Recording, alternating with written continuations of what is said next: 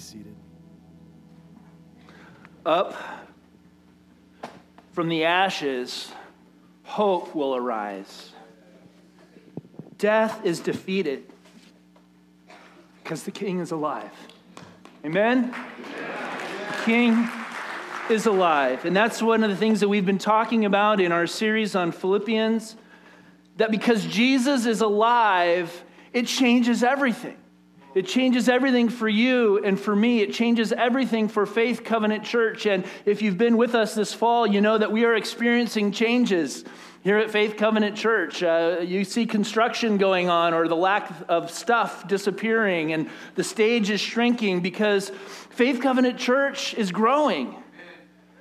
There are new people here every Sunday, and if you're new today, I want to add my welcome to you. My name is Kurt. I'm one of the pastors here. Nice to meet you.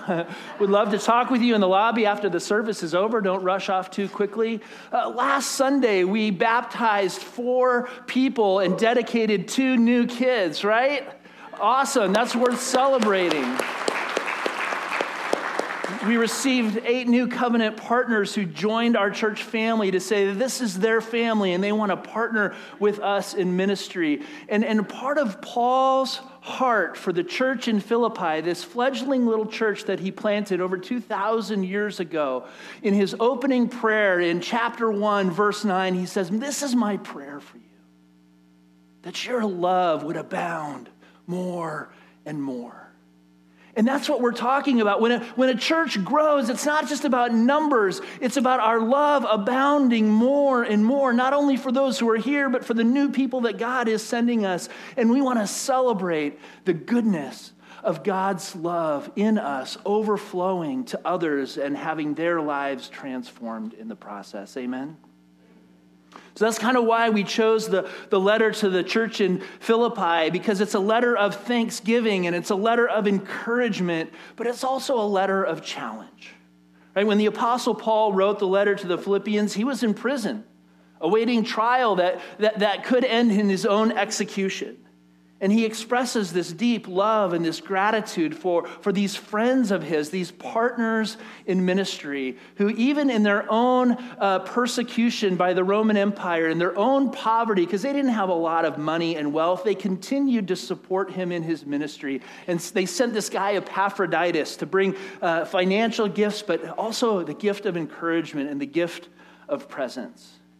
And so because he loves them so deeply, he also wants to challenge them to not allow their own discord or their own conflicts to get in the way of this opportunity that they have to see their love grow as a part of their witness and their testimony to the presence of God at work in their lives. He wants them to remember the fact that Jesus is alive changes everything, and that the love of God that was revealed in Jesus not only becomes the new reality in which we live our lives, but it becomes the very model by which we learn to live our lives together in community. See, Paul's eager to remind them that it's our love for one another that is patterned after the love of God that's revealed in Jesus is what ultimately brings praise and glory to God. Our ultimate act of worship, Paul is saying, is to love one another well. And today we're going to focus in on verses 10 through 14 of chapter 4 that Jeff read a portion for us today. And we've been encouraging you, if you're not already in a study or a reading plan in the Bible, to be reading through the book of Philippians over this last month. And what we've been doing is, rather than going verse by verse through the book, we've just been kind of focusing on different key elements that we think are significant for us in this season. And so today we're going to focus on verses 10 through 14, where Paul begins in verse 10 by saying, "I rejoiced greatly in the Lord that at last you renewed your concern for me. Indeed, you were concerned, but you had no opportunity." Paul is rejoicing in this partnership that he has with his friends in Philippi. See, he's going back here in chapter 4 to the very beginning of what prompted him to write the letter to begin with. He wants them to know how grateful he is for their relationship together and their willingness to continue to partner with him. Even though Paul was in Philippi for only a short time, he and his companions, while they were there, left behind this very small but diverse group of believers. The wealthy merchant Lydia, who opened her house to become the first house church there in Philippi, also met with the more blue-collar jailer's family who all came to believe together, and they were mixed in with this slave girl that was being used to prophesy falsely, and she was rescued from demons, and she was in the mix. And this is a diverse group of people from all different backgrounds, right? And they helped Paul plant other churches when he went from there, and they continued in that partnership. And even though they were actually suffering persecution and in poverty themselves, they continued to give generously and sacrificially because it was a part of their heart to partner with Paul. In week 2, our new pastor, Jeff, talked to us about how Paul was also challenging him in the midst of this to recognize that their own disunity was the greatest threat to their experience of Christ in their midst. If they allowed themselves to become conflicted and not overcome their differences, they would miss the whole point that we don't live in a world of scarcity. Right? We live in God's abundance, and yet our world, and we're going to talk about this more this morning, wants us to believe that we lack the things that we need to be happy, that we lack the things that we need to be content. And yet all the while, Paul is going to say, hey, I've learned the secret of contentment. Now, if you were to buy a book that claimed to have the answer to the secret to contentment, do you think that would be a New York Times bestseller? No, I think in our culture it would, but not if it's Paul's answer, probably, right? Because I think our culture is searching for the answer to contentment, right? The pursuit of happiness is the American dream, and yet nowhere can we find the answer that allows us to fully feel like we've arrived at that sweet spot of truly being content with our lives. I want to be content with my life. But I struggle with that. How many people today would like to be content with their life? I mean, wouldn't that be a wonderful experience? You see, Paul says when we begin to see God's generosity and his abundance in Jesus, we begin to be set free to humbly begin to serve one another out of that same generosity and abundance, and it frees us from the pursuit of all the things that always leave us unhappy and disappointed. And so he tells them again in verse 10 of chapter 14, I rejoice greatly in the Lord that at last you renewed your concern for me. Of course you were, but you didn't have an opportunity. But then he also adds an important clarification. And I want to spend a little time on this because it's important that we don't miss this. In verse 11, he says, I am not saying this because I am in need. And this is important because what he's wanting them to say is, I'm not just buttering you up so that you'll send me more money. Right? I'm not just buttering you up so that you'll send me more money. See, Paul knew that there were religious charlatans even in his day that were often trying to get people to give them more and more money. And so he was always concerned not to give people the wrong impression in his ministry. In fact, Paul would often refuse financial support from the churches that he planted in order that there wouldn't even be a hint of an unfair scandal connected to his ministry. And he also never wanted these fledgling churches that he planted to not only feel obligated to support him, but he didn't want them to become he didn't want to become a burden on them.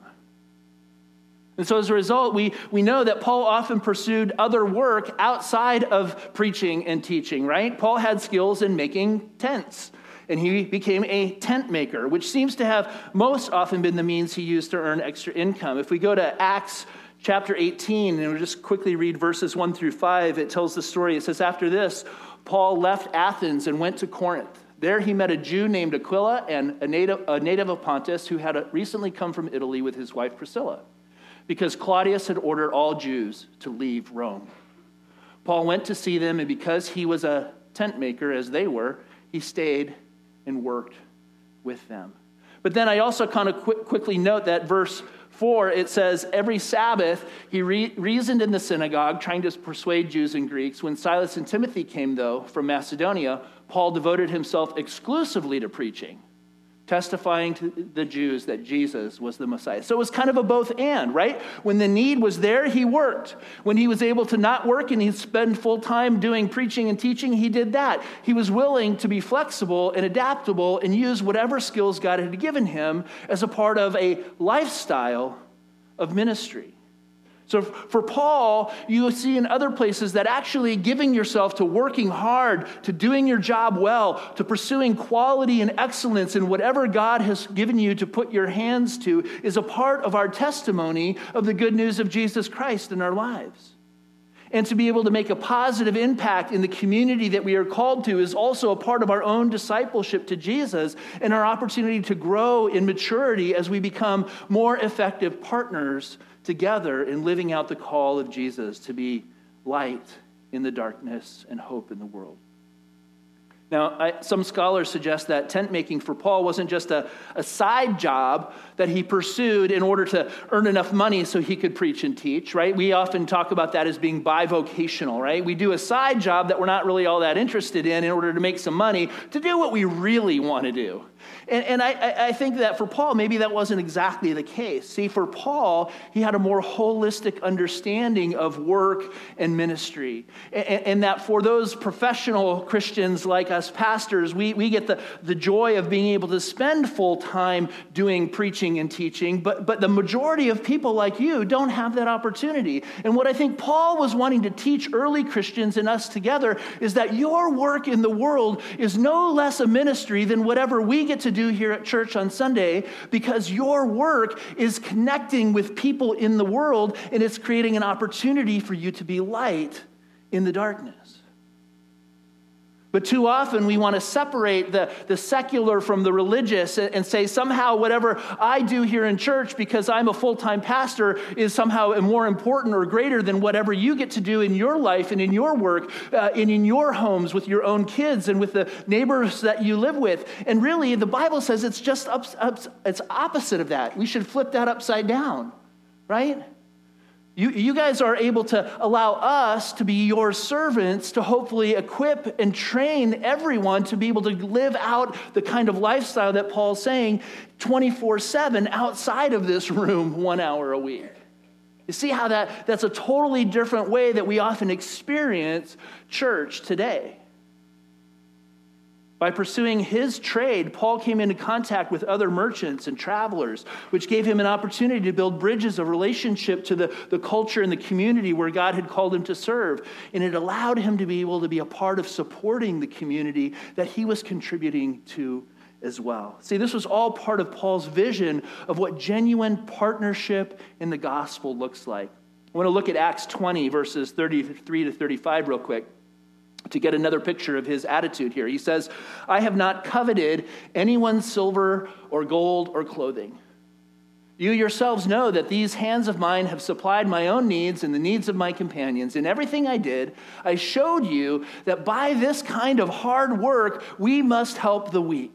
Remembering the words of the Lord Jesus himself when he said, it is more blessed to give than to receive. You see, in other words, Paul doesn't engage in tent making just so that he can do his real job of preaching.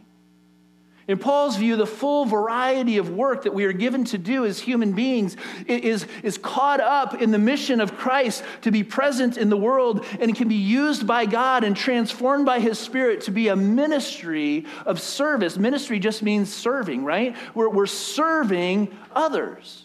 We're loving our neighbors well.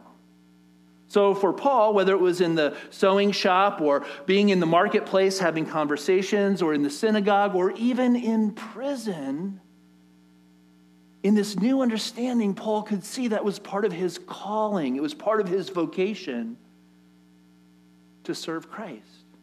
See, in all of these contexts, Paul is participating in Christ's project of restoring the world to health and bringing the world back to himself. And it's in this sense as well that Paul continues to invite all Christians to follow his example. According to the Bible, Christians actually only have one vocation or one calling. And that calling is that we have been commissioned to be witnesses of the truth of the gospel of Jesus Christ. That's our one calling. And if we understand that that's our one calling, then everything else that we do can be brought up into that, which brings deeper meaning and value to your work, to your family life, to what it means to be a neighbor, to how you get involved in your community. All of those things find deeper meaning and value when we understand our one vocation, our one calling is to witness to the truth of the gospel of Jesus Christ. So for Paul, you see, it's not about being bivocational in the sense of having different callings. It's having one calling, but finding a way to live that calling out in every sphere of our lives.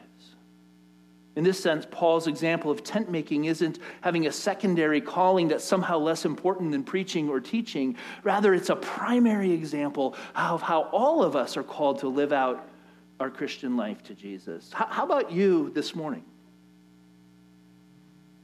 How do you view your work? Whether you're on a career path or whether you're a homemaker or whether you're a student and your work is studying and turning in papers or whether you're retired. If you're not dead, you're not done. You still have work to do. In fact, everybody tells me you're busier in retirement than you are when you were working full time.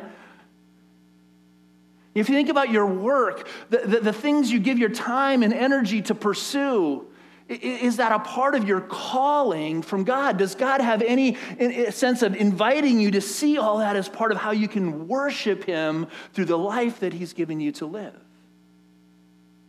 You see, I think the reality is that Paul would tell us you can do your work, whatever it is, to the best of your ability, and it becomes as if you're doing it unto the Lord. See how that works? You can do whatever it is that you're giving your time or energy to do, doing it to the best of your ability, and it becomes an act of worship unto the Lord. When I was in my last few years of college, I got a job with America West Airlines, and I was a ramp agent out on the tarmac in Phoenix, Arizona, where it would get up to like 145 degrees in the summer, right? You imagine the heat coming off that asphalt in the desert in the middle of summer. I had a maroon jumpsuit that I would wear, and it was like this dark maroon, America West logo. And by the end of the day, it was white because it was caked with dried salt, right? The sweat would come out, and it would dry, and it'd just be caked with salt. And so there's all kinds of jobs that you can do as a ramp agent. And one of the jobs that nobody wanted to do and everybody shied away from was to be the one person who took out the trash. Okay, so you get these trash bags, right? And the people pull all these bags off these airplanes that have been flying for hours and hours, and they're filled with all kinds of yucky, smelly, wet, gross coffee, soda, tea, leftover food, and they've been baking in these tin cans for hours, right? And then they throw them all in this cart, and you have to take a little tug and drive it to the waste bin. You have to throw away all these bags, right? Well, these bags are not all that sanitary or secure, right? All that stuff is leaking out of them. And so as you're throwing these bags, this stuff gets all over you, right? Nobody wanted that job. But everybody had to go on a rotation, right? So every once in a while, I got the job of taking out the trash. And there was one evening, and I remember it was late at night, and I was out there throwing the trash into these dumpsters, and I just felt like the Spirit of God invited me to say, you can do this as an act of worship. And it totally transformed my experience of taking out the trash. If I didn't take out the trash, somebody else was going to have to do it, right? Would I wish that on somebody else? And he can tell you the lightness of my spirit and the joy with which I began to throw bags of trash was a whole new experience of life. I actually became content as the trash taker-outer. Right? You see, that the fact that Jesus is alive changes everything. It can transform the grossest, most negative experience of our lives into being an act of worship that produces joy and lightness of spirit, and we can find contentment in any circumstance. You can see your work as an opportunity to be a witness to Jesus, first by how you live and work, and whether you focus on quality and excellence and doing the best that you can do, no matter what anybody else sees, but doing it as an act of worship to God. And then in those opportunities that God gives you to have relationships with coworkers and other people, whether it's in our own homes or in our community or in our schools, to see those as opportunities to love other people and to serve them in humility and in care, because God calls us to care about our neighbor. And finally, if the door is opened, to simply share your story about the good news that Jesus has become the source of contentment in your life. You see, it's in this understanding that Paul tells the Philippians in verse 11, I'm not in need. Thanks for the gift. I really do appreciate your partnership and your friendship. I'm not asking for more money, because what you really don't understand maybe is that I really don't have a need, because I found the secret of being content. And that's where he goes on in verse 11b, for I have learned to be content in whatever the circumstances. I know what it is to be in need, and I know what it is to have plenty.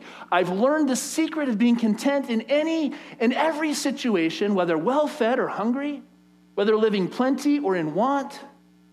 I can do all this, or I can do all things through him who gives me strength, through Christ who gives me strength. You see, the fact that Jesus is alive changes everything. Paul is in prison, facing death. And yet the one who is powerful enough to subject all things to himself has enabled Paul to face even the most grim circumstances of his life with joy and contentment. In the same way, the Philippians are poverty-stricken, persecuted, even struggling with divisions among themselves. And yet Paul claims that nevertheless, God will be the one who will supply all of their needs if they keep their eyes focused on Jesus. Not despite their hardships, but in and through their hardships. As they trust in him to provide what they need, knowing that God is at work in them, they can be assured that the result will come through God's power and not their own wisdom or strength. See, Paul wants them to understand that joy in our own lives is not dependent on the alleviation of physical discomfort. Even though he's in prison, he says he's not in need. In fact, he's learned to be content in every circumstance, because really what he's saying is contentment is an attitude of the heart. And it starts with our own relationship with Jesus and whether or not we really trust that God is a good God who loves us and will provide for everything that we truly need. Because if we don't have that attitude of our heart, we're always going to be looking outside ourselves to someone else, to something else, to somehow make us happy, to fulfill our need, to make us whole, to make us complete. And none of it will ever truly satisfy, because there's only one place in our heart that is designed for God, and he's the only one that can fill that need. Yet, couldn't we honestly say that that's opposite of how the world would interpret things? And isn't that why so many people spend so much time pursuing money, fame, power? Because we think that somehow it's going to give us the ability to control our own lives and to build our own happiness. And we think that in the end we're going to find contentment, when in the fact, nothing could be further from the truth. Men and women, I want to suggest to us this morning that the problem is, as Jeff shared 2 weeks ago, that this continually conditions us to focus on what we lack, rather than being able to be content with the life that we have. Let me say that one more time. The problem is that this attitude and this focus of our lives trains us to continually focus on what we lack, rather than being able to be content with what we have. Let's think about this for a minute, right? Just let's pull back and look at the culture in which we live. Do we understand that our entire commercial economy has become driven on the principle of discontentment? Our entire commercial economy has become driven on the principle of discontentment. What we have isn't enough, so we have to be motivated to go out and buy more. And so whether it's a new car or the latest fashion or the new gadget, it is all designed to become planned obsolescence. We are designing our things to become obsolete so that we have to go out and replace them sooner and sooner. And in this culture, we are being conditioned continually to be dissatisfied with our lives so that we'll go out and buy more. The problem is when that attitude creeps its way into our lives and into our relationships, it's not only our economy that suffers, but it's our marriages that suffer. Because marriage was never planned to be obsolete. We live in a disposable society that has become to think of relationships as interchangeable and disposable because we have so many choices. We want to just continually have more choice, but it's the overwhelming choices that we have that continually lead us down the wrong path. A culture of planned obsolescence and a disposable society threaten to undermine our ability to ever be content. Even while we spend our lives searching for more, we go to school. Why? Why do we go to school today? To get a higher paycheck. We search for a job that will fund the lifestyle that we want to have. We seek friends and partners that will enhance our experience of life. But the reality is that Jesus clearly warned, in a world without God, money and the power that it provides to pursue happiness through the things of this world becomes the divine bottom line for our lives. That is to say, money becomes the God that we worship. And discontentment becomes the gospel that we preach. But in the face of this risk, Paul tells us he's found the secret. He's found the secret to contentment. Is it possible? Could it be true? What if it was? Would you buy the book? Would you buy the book? I'd buy the book. I'd see the movie. I'd watch it over and over again because I'd want to be content. The source of this attitude of the heart and this perspectives on our lives can never come from ourselves alone, Paul says. It comes only through the reality that Jesus is alive and he wants to give it to us as a gift. It's only through him, Paul says, that we're able to do any of this. And if we understand that this is the truth, then we can begin to do all things through Christ. Work, play, love, hope, invest our money, spend our money. All those things can be done through Christ because it's his righteousness at work in us. And we talked about how righteousness is a part of being in right relationship with God and with others and with our money and with our devices and with the world around us. Through Christ, we can experience right relationship with those things, and then it's his righteousness that overflows in our lives. And you know what that leads to? Contentment. Because we're no longer striving to somehow make our own selves happy. We're receiving the gift that God says, you don't have to do it anymore. I've done all the work. There's nothing more that you need. There's nothing more that you can do. You just have to sit back and enjoy the ride. Oh, but that's so hard because it means we give up control, right? And it also means that sometimes we have to give up what we want. You understand there's a difference between what we want and what we need. And we go to God and we have all these wants and we think that if we don't get what we want, we're not going to be happy. And so we pray to God and we ask for the things that we want, but all the while we might be missing what we truly need. And God never promised to give us everything we want, but he promised to give us everything that we need. And therefore we don't have to worry about it and we don't have to be afraid. Look at the birds of the air and the lilies of the field.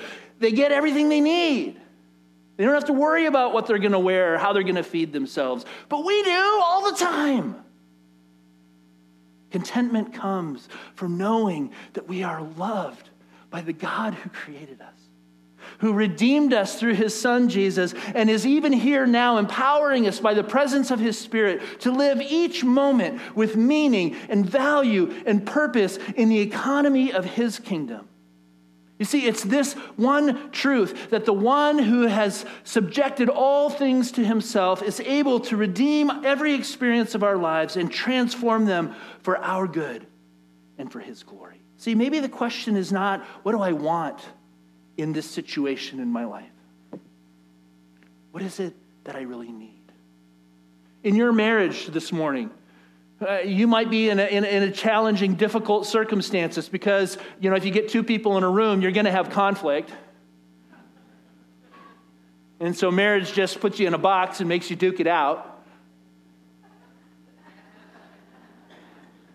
In your marriage this morning, maybe you can ask, rather than what is it that you want, maybe you can ask, what is it that you really need?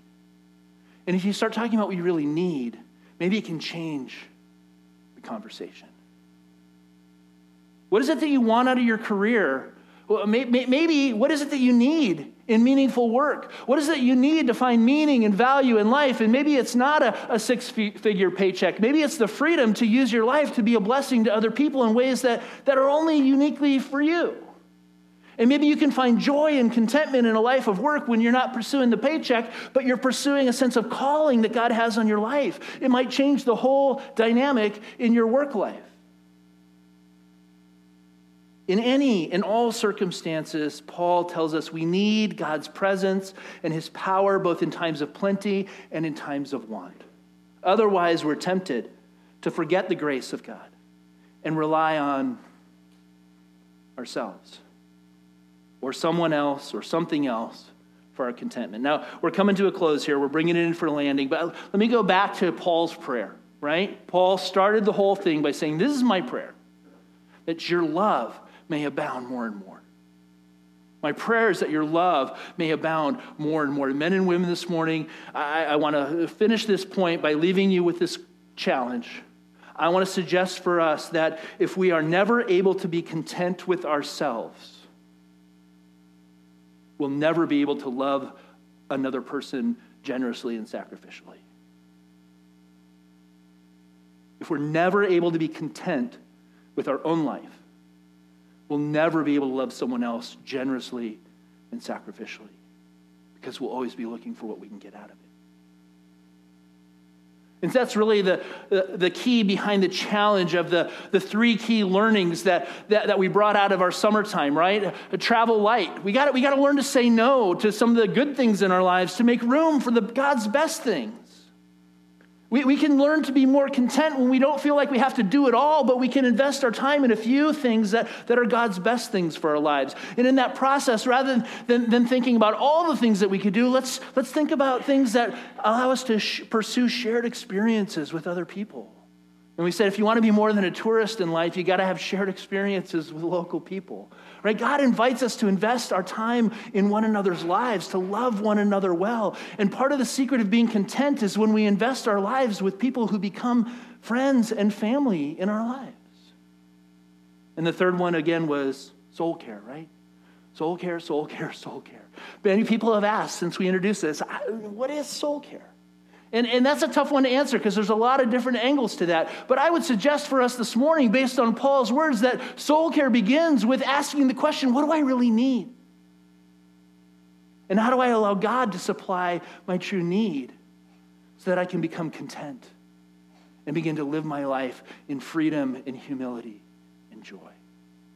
You see, the accomplishment of God's purposes in the world are not dependent on our human activity. God doesn't need you to work for him, but God's work in you and in me is dependent on our willingness to partner with him and allow him to do his work in us. See, it's a very different understanding. I'm not in need, Paul says. How many of us could say that this morning? I can't. I'm not in need, Paul says. I've learned the secret to being content. Verse 14, he kind of wraps up this section. Yet it was good for you to share my troubles. It's good for you to share my trouble. See, Paul's not focused on the money. He's not focused on the gift. He's focused on the relationship and the partnership. He has friends that are sharing his troubles. Paul values the fact that their gift was evidence of their partnership with him, that they cared about him and they were with him in the midst of his troubles. And we benefit when we give our lives sacrificially to God's purposes because it leads us to partner with others in the midst of our struggles and our challenges, and we experience the presence of God in our relationships with one another. As we bring this series to a close, men and women, let's remember today that the fact that Jesus is alive changes everything. The love of God revealed in Jesus not only becomes the new reality in which we get to live, but it becomes the very model that we can follow to experience joy and contentment and meaning and purpose in our own lives. And as Paul says later in verse 18, which we didn't cover today, he says, these kinds of experiences are a fragrant offering and an acceptable sacrifice pleasing to God. And it's great to come to church on Sunday morning and sing louder than all heck and to be together in one room and to lift up the name of Jesus. But men and women, Paul is talking about a lifestyle of worship. That in all things and in every relationship, we can discover joy and contentment when we give our lives to God's kingdom and God's purposes. May our lives become such a gift to God as we share in one another's troubles, as we share our lives together as gifts to be given away, as genuine partners in Jesus Christ. And in the process, may we too discover the secret of being truly content in Christ Jesus, who has graciously given us everything that we need. Amen?